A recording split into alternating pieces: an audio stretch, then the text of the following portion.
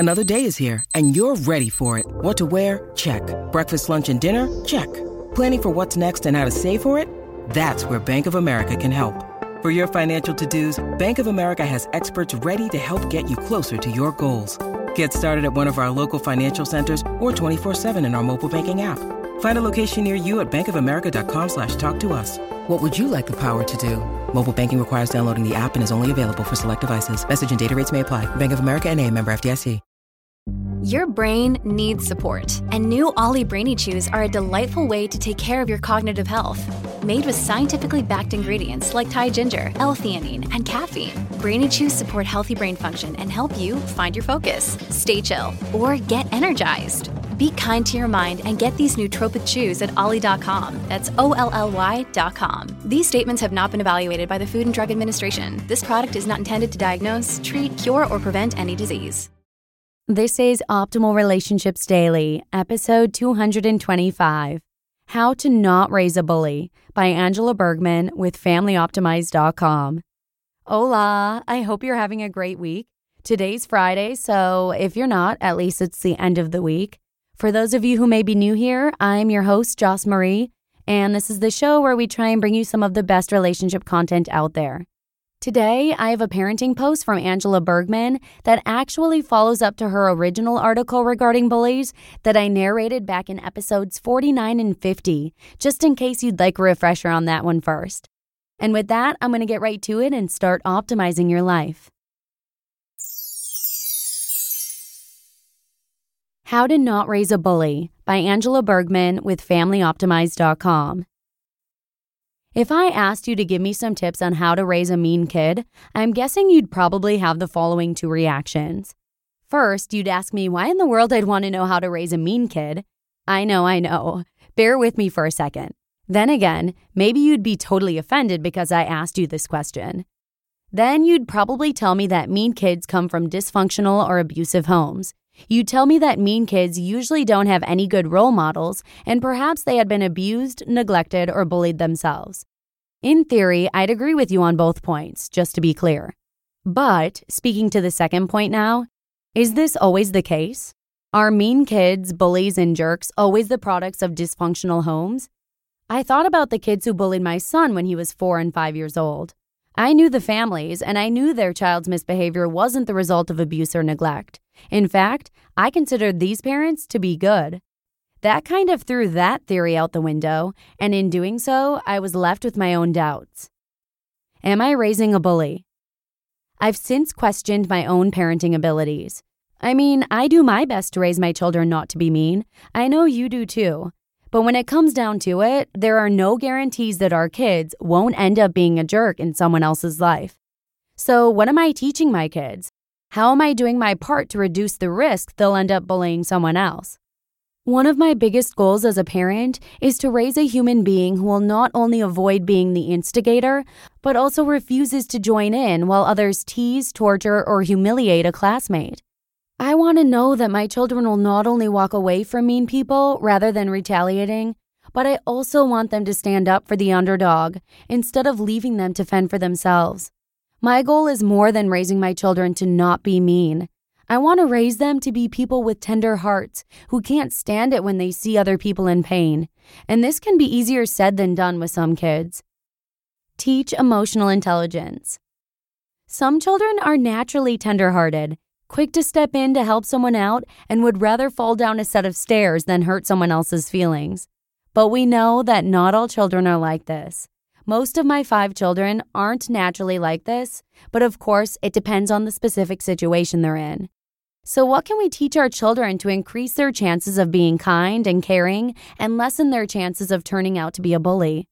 I kind of stumbled upon the idea of emotional intelligence by accident. Even though I'd had little chats with my kids when I'd asked them, "How do you think your brother felt when you told him he was stupid and ugly?"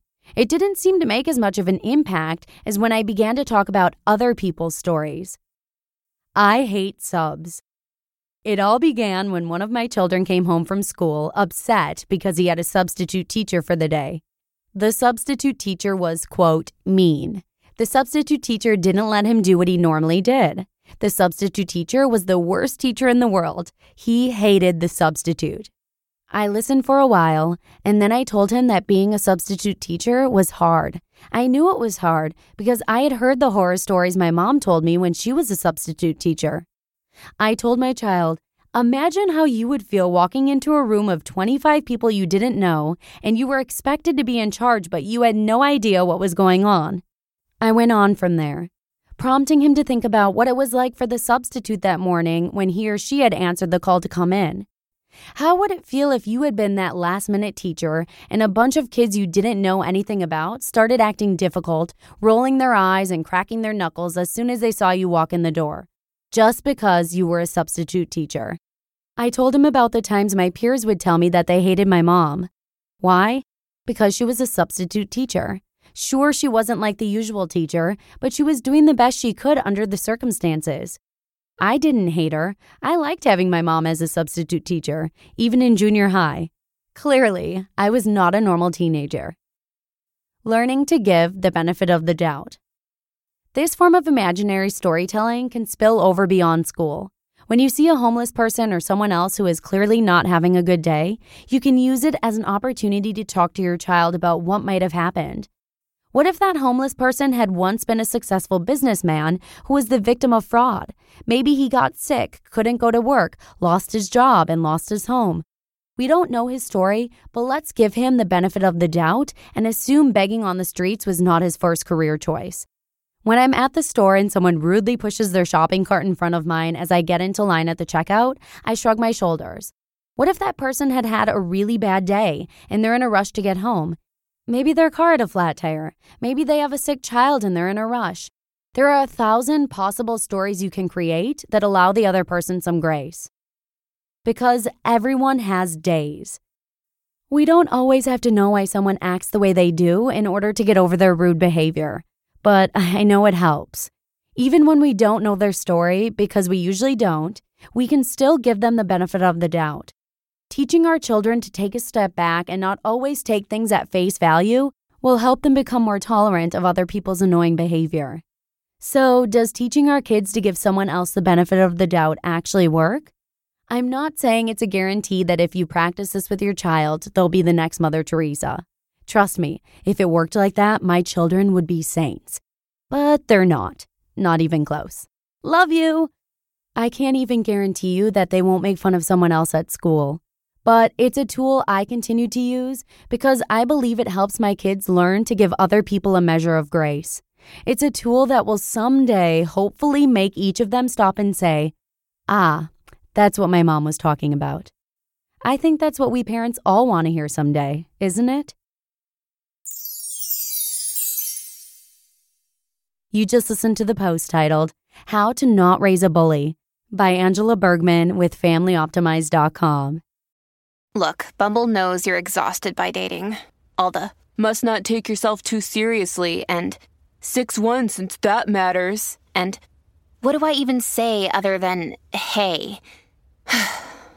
Well, that's why they're introducing an all-new Bumble, with exciting features to make compatibility easier, starting the chat better, and dating safer. They've changed, so you don't have to. Download the new Bumble now. When you need mealtime inspiration, it's worth shopping Kroger, where you'll find over 30,000 mouth-watering choices that excite your inner foodie. And no matter what tasty choice you make, you'll enjoy our everyday low prices, plus extra ways to save, like digital coupons worth over $600 each week. You can also save up to $1 off per gallon at the pump with fuel points. More savings and more inspiring flavors make shopping Kroger worth it every time. Kroger, fresh for everyone. Fuel restrictions apply. And I know I've said this like 3 dozen times already, but as a first-time mom, I love hearing a wide range of perspectives on parenting. So this is actually the content I look most forward to narrating every week. And if you also enjoy listening to parenting posts, just a little FYI that we actually try to keep them towards the end of the week in order to keep things organized. So if you'd like to hear more of them in the future, you can subscribe and get our posts delivered directly to you daily. So thanks for all your support. I hope you have a wonderful weekend. And remember to come on back again next week, where your optimal life awaits. Hello, Life Optimizer. This is Justin Malik, creator and producer of this podcast, but also Optimal Living Daily, the show where I read to you from even more blogs covering finance, productivity, minimalism, personal development, and more from incredible bloggers like Derek Sivers, Zen Habits, Mark and Angel, The Minimalists, and all the ones you hear on this show too. So if you enjoyed today's episode and like taking amazing blogs on the go, come on over to Optimal Living Daily and subscribe to that one too. And together, we'll start optimizing your life. You've been listening to Optimal Living Daily. Be sure to hit the subscribe button to stay up to date on each new episode and head to oldpodcast.com. That's OLDpodcast.com for a free gift as well as more actionable tips and resources to help you maximize your potential. Thanks for joining us, and remember, your optimal life awaits.